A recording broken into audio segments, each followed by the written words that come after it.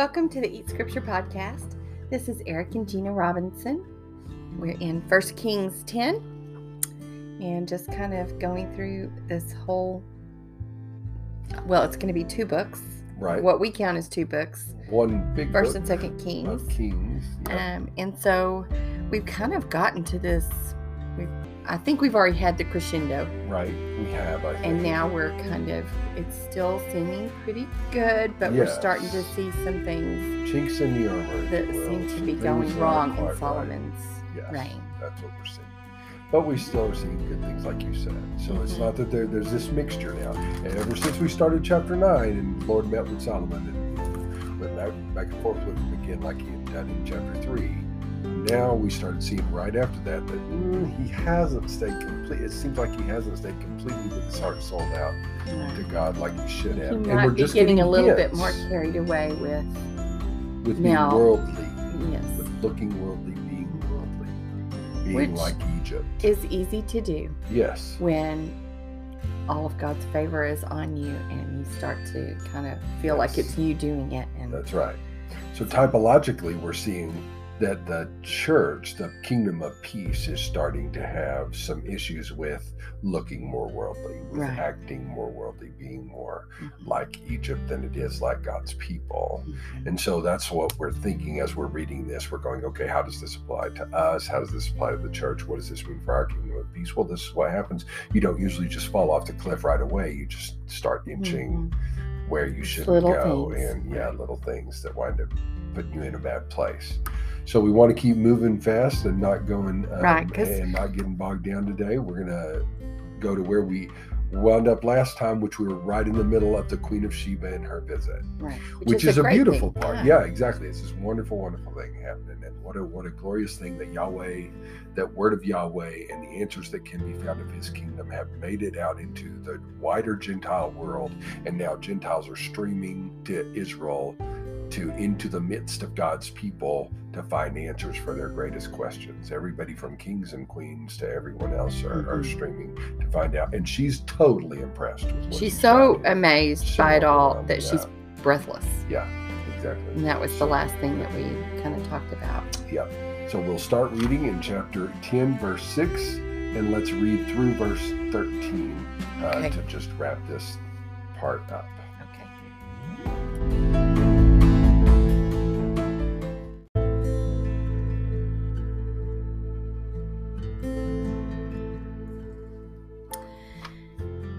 And she said to the king, "The report was true that I heard in my own land of your words and of your wisdom, but I did not believe the reports until I came and my own eyes had seen it. And behold, the half was not told to me. Your wisdom and prosperity surpassed the report that I heard. Happy are your men, happy are your servants, who continually stand before you and hear your wisdom. Blessed be the Lord your God, who has delighted in you and set you on the throne of Israel. Because the Lord loved Israel forever, he has made you king, that you may execute justice and righteousness." Then she gave the king 120 talents of gold and a very great quantity of spices and precious stones. Never again came such an abundance of spices as these that the Queen of Sheba gave to King Solomon. Moreover, the fleet of Hiram, which brought gold from Ophir, brought from Ophir a very great amount of almug wood and precious stones, and the king made of the almug wood supports for the house of the Lord and for the king's house, also lyres and harps for the singers. No such almug wood has come or been seen to this day. And King Solomon gave to the Queen of Sheba all that she desired, whatever she asked, besides what was given her by the bounty of King Solomon. So she turned and went back to her own land with her servants. Wow.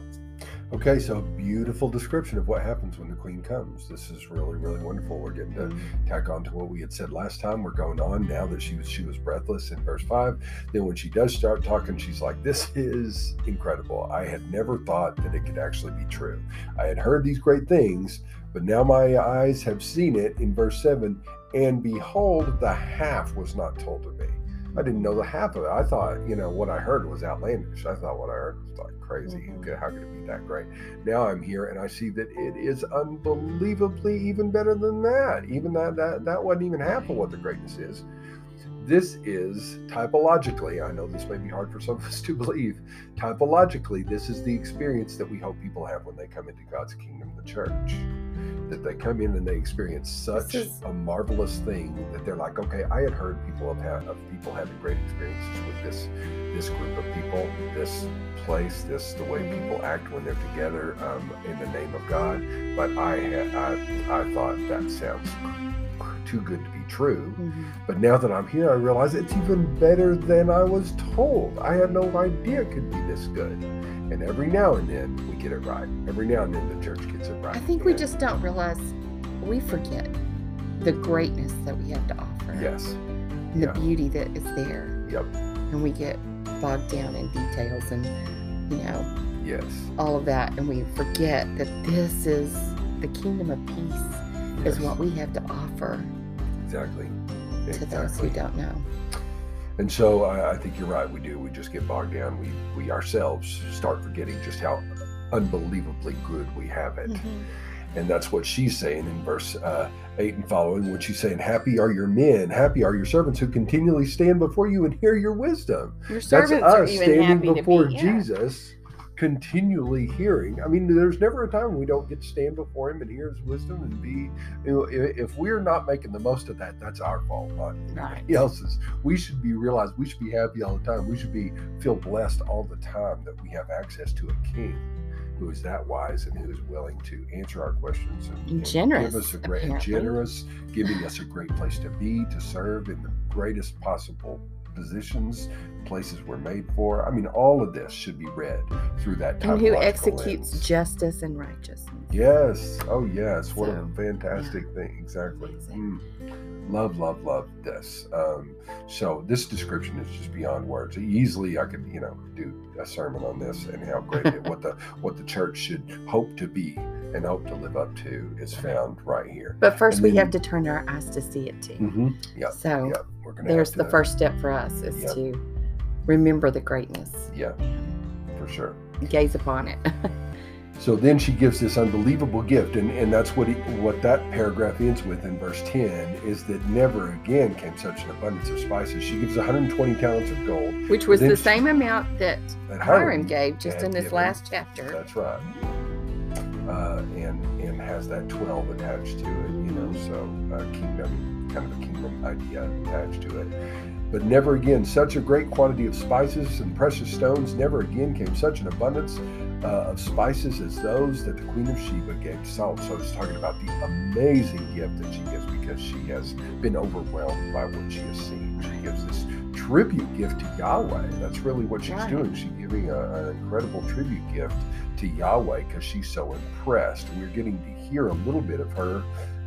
This is her heart being turned toward Yahweh because of she is so overwhelmed by this. This is very much an evangelistic moment. I agree with Peter Lightheart on this. I think we're seeing an evangelistic moment as the kingdom reaches into the world and it's really heart beautiful. Comes, and how King Solomon just lavishes everything she desires on her. And yes, he's going to turn around. Gives her above and beyond. Yep. Verse 13. Verse 13. He turns around and gives her even more than she would normally get or had asked for. I mean, he just lavished. Well, that sounds like the Holy Spirit. That sounds like the way, good gifts are given when you turn your heart toward the Lord. So she's getting more than she's giving. And that's, go on and on. Anyway. And then right in the middle of that, it tells us about Hiram again. This weird statement about almug wood, which we've never heard of before and we'll never hear of again in Scripture. This different kind of wood, this interesting kind of wood that's been given, which is a gift. Again, the reason it's put here is because it's a gift like none other that will be given again. Right. These two things are right together. These two things are right together. These are the amazing kind of gifts that people are giving. Because they're overwhelmed by what they've seen. Right. And it's not because King Solomon is lacking. No, right.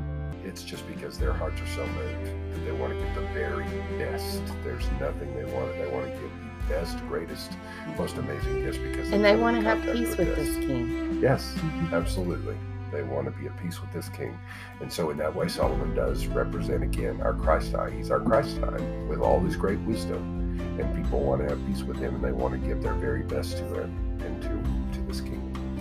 Okay, so that is a beautiful, beautiful piece that's going to actually be our last piece of goodness that we're going to see. It's going to start going as we move toward in a different direction. Very different direction. It smacks us in the face in the very next verse.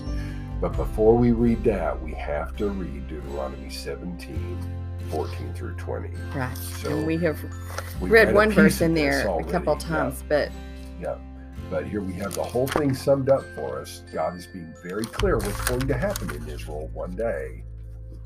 You're going to have a king, and he's going to be tempted to do these three things. And these are three things he cannot do. And he's going to, so we're going to listen to that. This is way back when they were just about to leave the wilderness and enter into the promised land. One day you're going to have a king. This is what he's going to be tempted to do. He can't do this. So we're talking about hundreds of years before. God was already laying this out for him. So again, Deuteronomy chapter 17, 14 through 20. Okay.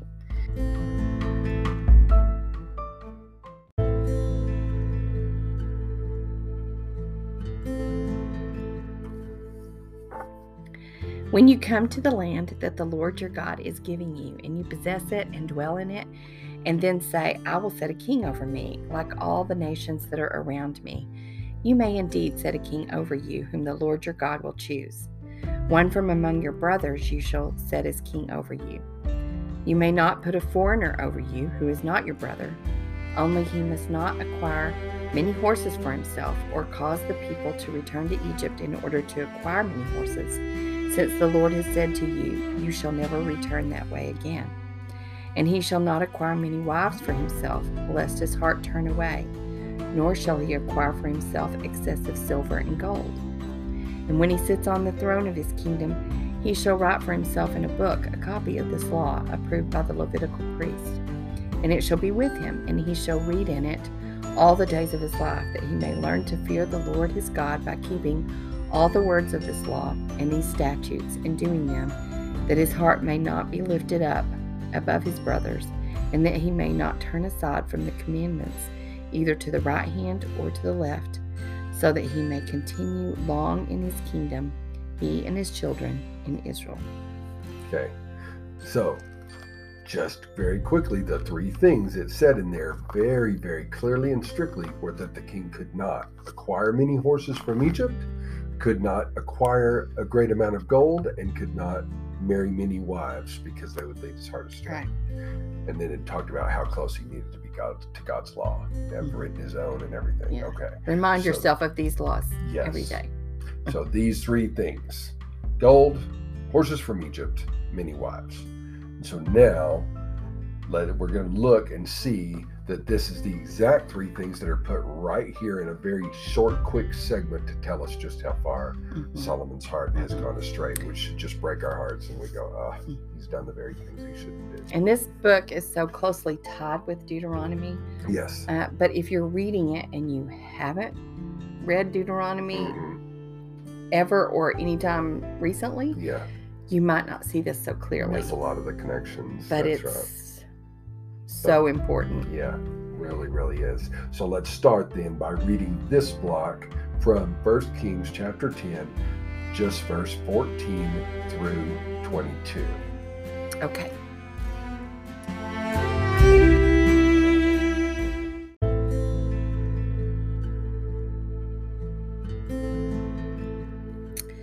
Now the weight of gold that came to Solomon in 1 year was 666 talents of gold, besides that which came from the explorers and from the business of the merchants, and from all the kings of the west and from the governors of the land.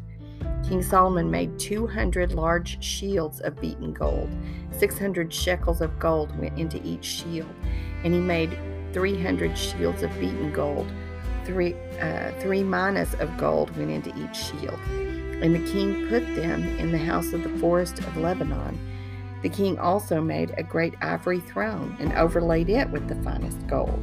The throne had 6 steps, and the throne had a round top, and on each side of the seat were armrests, and 2 lions standing beside the armrest, while 12 lions stood there, one on each end of a step on the 6 steps.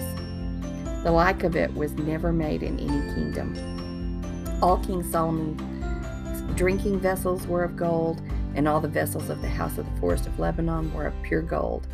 None were of silver. Silver was not considered as anything in the days of Solomon. For the king had a fleet of ships of Tarshish at sea, and with the fleet of Hiram. Once every 3 years, the fleet of ships of Tarshish used to come bringing gold, silver, ivory, apes, and peacocks. Thus King Solomon... Oh, that's the end. Okay, I'm sorry. I got all messed up with this. That's a fleet of ships. They're actually a fleet of ships, surprisingly. Yep, no shepherds needed at this point. This is, just though, a very interesting paragraph that just all the gold. lavish wealth that he has. Silver was as nothing. But the interesting thing, and the way it describes it, of course, we get punched in the face in verse 14 was 666 talents of gold. Now, it's not a good number. No, it's a terrible number. That's a horrible number. It's only brought up 2 other places in Scripture. One is Ezra 2:13, which is kind of hard to piece together, and you'd have to dig a lot to even figure out what might be going on there with 666 in the middle of multiple other numbers that are there. But then, of course, what we all know is Revelation 13:18, where 666 is the number of man, and it's obviously bad. It's obviously bad. Man without God. Number of man without God. That's what it is. When mankind focuses on himself, we could even say it's possibly the number that's associated with Nero, depending on how you read it. But it's evil there. It's obvious that that's the bad number. That's the evil number. That's the number you don't want to be. Well, then we have throughout this paragraph, we several have 600, 6s, right. Yes, in verse 16. We have a 6 in verse 19. We have another 6 talking about steps in verse 20. 6s, 600, 666, all of this in here, and it's all about this lavish wealth, this gold that Solomon keeps accumulating. Go ahead. I was just going to say, it even tells us in verse 14, it's 666 talents of gold in 1 year, besides that which came from the explorers and from the business of the merchants and from the kings of the west and from the governors of the land. So hard to even understand. It wants us to what it wants us to know is 666 is a big number, but there's really even more than that coming in. But it's going to make us force us to look at the 666. Yes. So and I was struck when I was reading this time out loud, how this was all about Solomon. Yeah. This is not, the temple was overlaid in gold and all of that. Well, that was good because that was what God told him to do, and it was to show God's glory. Yes, it showed God's glory. But this is not in the temple. No. This is not in the house of the Lord. Nope. This is in Solomon's We're talking area. about personal accumulation. Yeah, this is right in here. All his drinking vessels and his throne. The throne he sits on. Exactly. All of that, the shields and it's all in his area. Yeah. Now it's an ivory throne. It tells us in verse 18. So what color is it? Obviously, it's a big white throne. Well, we're going to have a great white throne again when we get to Revelation 20, verse 11, that Jesus will sit on. So again, the type is here, but we're seeing the negativity of what happens when people can't live up to Christ-likeness here. This is what, it's not that there aren't hints of where we're going in the greatness of the one who's coming, but this is what happens when mankind does it and gets their heart caught up in it. They go down a bad road. Right.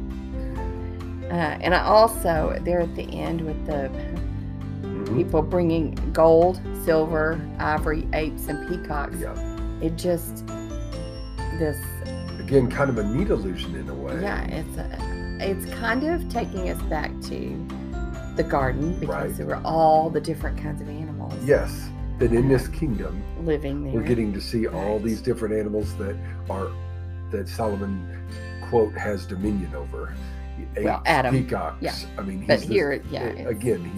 He's the second Adam. He's the one who. But even in this, we've talked about this many times already. How this is very Eden-like in a way, but ultimately it's going to be not. It's going to not live up to what we had hoped because again, men's hearts are not what they should be. I'm surprised it doesn't say that he's eating golden fruit from a tree. Yeah, right. It does kind of give you that impression. But now that we've seen the gold part, okay, we know this is one of the three things that he shouldn't have done, which he is doing in great abundance. And we have all these 6s and 600 and 666 tied to that. Now let's go to the next part, verse 23 through the end of the chapter, 23 through 29, and we will read this piece.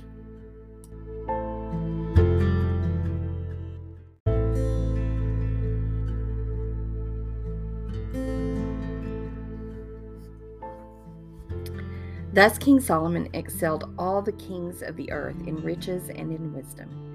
And the whole earth sought the presence of Solomon to hear his wisdom, which God put into his mind. Every one of them brought his present, articles of silver and gold, garments, myrrh, spices, horses, and mules, so much year by year. And Solomon gathered together chariots and horsemen. He had 1,400 chariots and 12,000 horsemen whom he stationed in the chariot cities and with the king in Jerusalem. And the king made silver as common in Jerusalem as stone, and he made cedar as plentiful as the sycamore of the Shephelah. And Solomon's import of horses was from Egypt and Kew, and the king's traders received them from Kew at a price. A chariot could be imported from Egypt for 600 shekels of silver, and a horse for 150. And so, through the king's traders, they were exported to all the kings of the Hittites and the kings of Syria. Okay. Okay, so the first note, just verse 23 through 25, we get the idea that Solomon's wisdom is still he's very wise, very strong. People are still seeking him out for this wisdom. I think maybe there's another little note in verse 25 with a 6 that's given to us that things aren't quite where they should be. Every one of them brought his present. And here are the presents, the articles of silver and gold. The articles is the noun. They're made of silver and gold, but there's articles, and then garments and myrrh and spices and horses and mules. So much year by year. Yes. So we actually have 6 things that are being given to him because of the wisdom that he has. So his wisdom is going out. Look, God doesn't take your gift away when you start misusing it. That's the interesting thing about God, or maybe the interesting thing about spiritual gifts. He will allow you to misuse your spiritual gift. And a lot of times we misuse it not meaning to, and then we get on track slowly. We start realizing, oh, okay, we're supposed to, yes, I need to. He gives us opportunity to make it. We got to grow in it. We got to, But you can take it and misuse it. God gives people plenty of talents and gifts that we misuse. We know that's true. If God gives somebody a mind for business, they might use it to make themselves rich, or they might use it for the glory of God's kingdom. God gives somebody a gift of creativity. They could use it and go astray with it. They could paint paintings that are unfortunately very anti-kingdom, very anti-glory of God. They could run down a bad road with it, but they could use it to bring glory to God. This is just the way things work. So wisdom can be used in the same way. And Solomon, I think what we're seeing here is, okay, he's got his wisdom, continued string to him, but little hint again, in the middle of all these 6s, and we're not done with the 6s, we're about to see them again. So it's like right here in the middle of that, we have another list of 6 things that are coming to Solomon because of this. Then as you read on, we got into right away, verse 26 through the end of the chapter. Now we're talking about all the horses from Egypt that Solomon is accumulating. Right. And these chariots, these chariots that he's accumulating for 600 shekels each. Surprise, of silver. Surprise. Another 600. That were nothing to him. Right, and silver's nothing to him anyway. So he's getting them, and then is he selling them to other countries? Absolutely, that's what's happening. He's now trading to other countries, namely the Hittites and the Syrians. I say countries, people groups. The Hittites and the Syrians, which are going to become thorns in the side of Israel before this book is over. These are the very people that are going to come back at them and be problematic for them before this book is over. And so we see that happening in 2 Kings 7 verse 6. We see it happening with Syria in 1 Kings 11:23 through 25. Chapter 20, chapter 22, 2 Kings 5:7. Both the Syrians and the Hittites are going to become thorns in the side of Israel later on, and here he is equipping the very people who are going to come against him. And them. it sounds to me like probably, now this doesn't really say it, but that he's making a profit. I would, without question. Oh my goodness, he's an ancient arms dealer. He's become an ancient arms dealer. He's taken the very gifts that Yahweh has given, and now he's turning around and using the abundance to get more money, to acquire more. First of all, chariots and horses of his own from Egypt. Now, this is a sign that you're trusting in the world's power. Right. That's what this is. Look at Isaiah 31:1. That's right. Ezekiel 17:15. This is always a bad sign. Don't acquire horses from Egypt. Horses from Egypt. That's a problem. And that's trusting in the world's power instead of Yahweh to keep you good. This is like tanks. These are like tanks. It's like military might, power. This is what you've got. So that's what he's doing here. So now, so far, we've seen he's trusting in gold. He's trying to get as much gold as he can, as much wealth as he can, and power herein. This is what he's got accumulating here. And he's getting so much that he's even dealing in it, trading in it. And this is how far it's gone. Wow. So again, money, power. What's the one thing we're missing? Sex. Well, here it comes. Get ready. We're going to accumulate wives here. It's women, because that shows how, again, the thing you want to display how great you are. So we're going to read chapter 11, 1 through 8. Okay.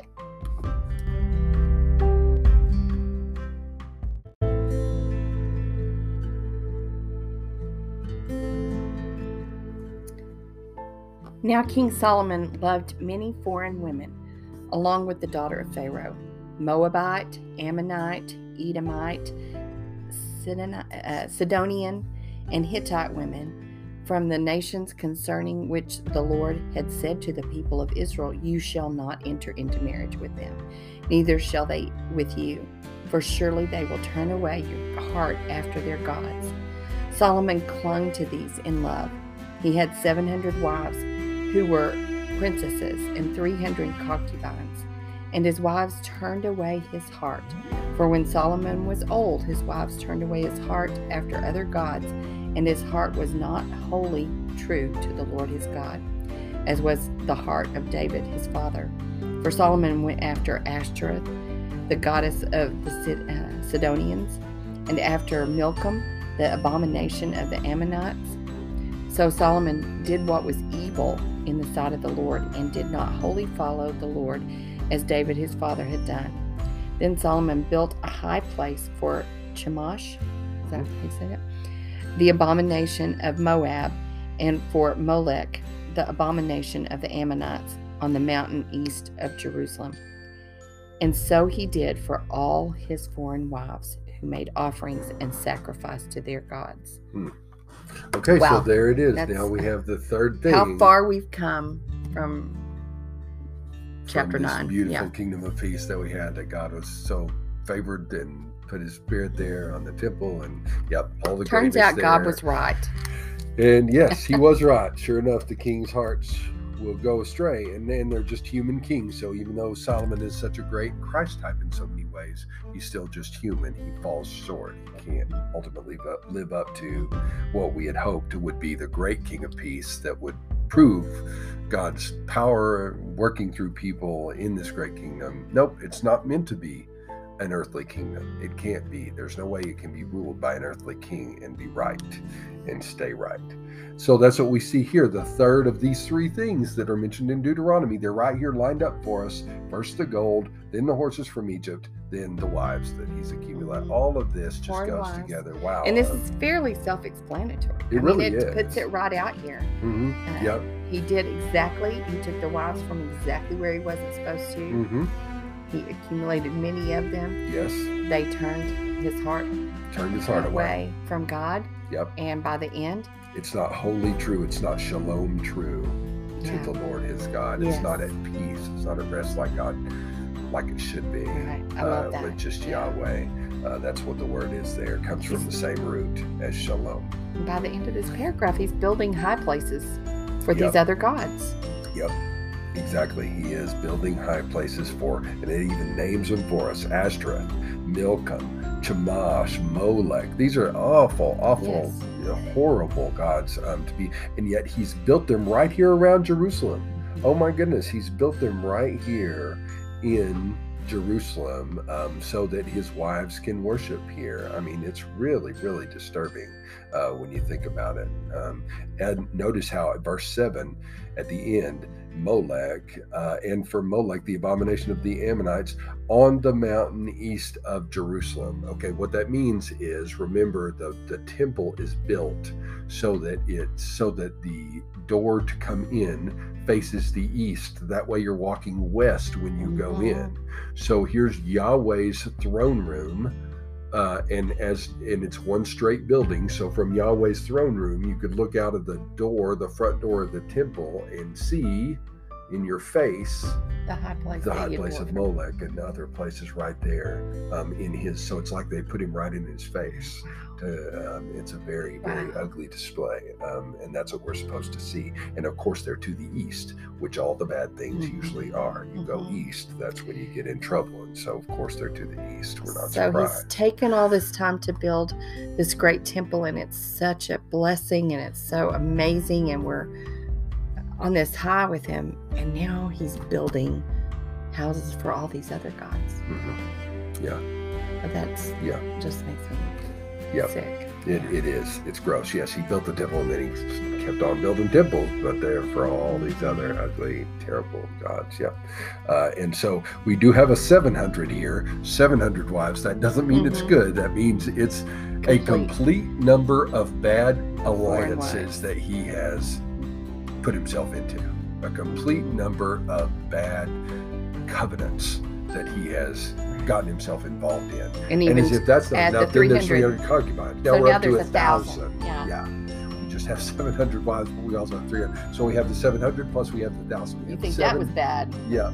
We have the 7 and the 10 here to show us how far Solomon has gone, as far as he could possibly go, to also involve himself in covenants that are not proper for Yahweh's people.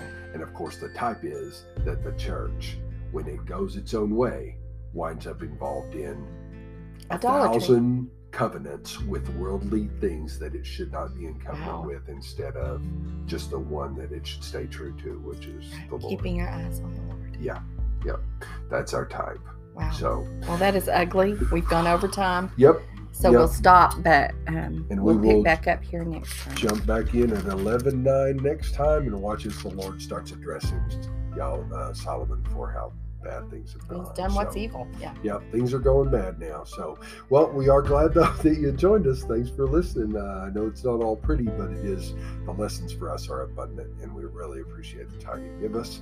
Can't wait to get into it further with you. God bless everyone. We hope you have a great few days. Talk to you soon.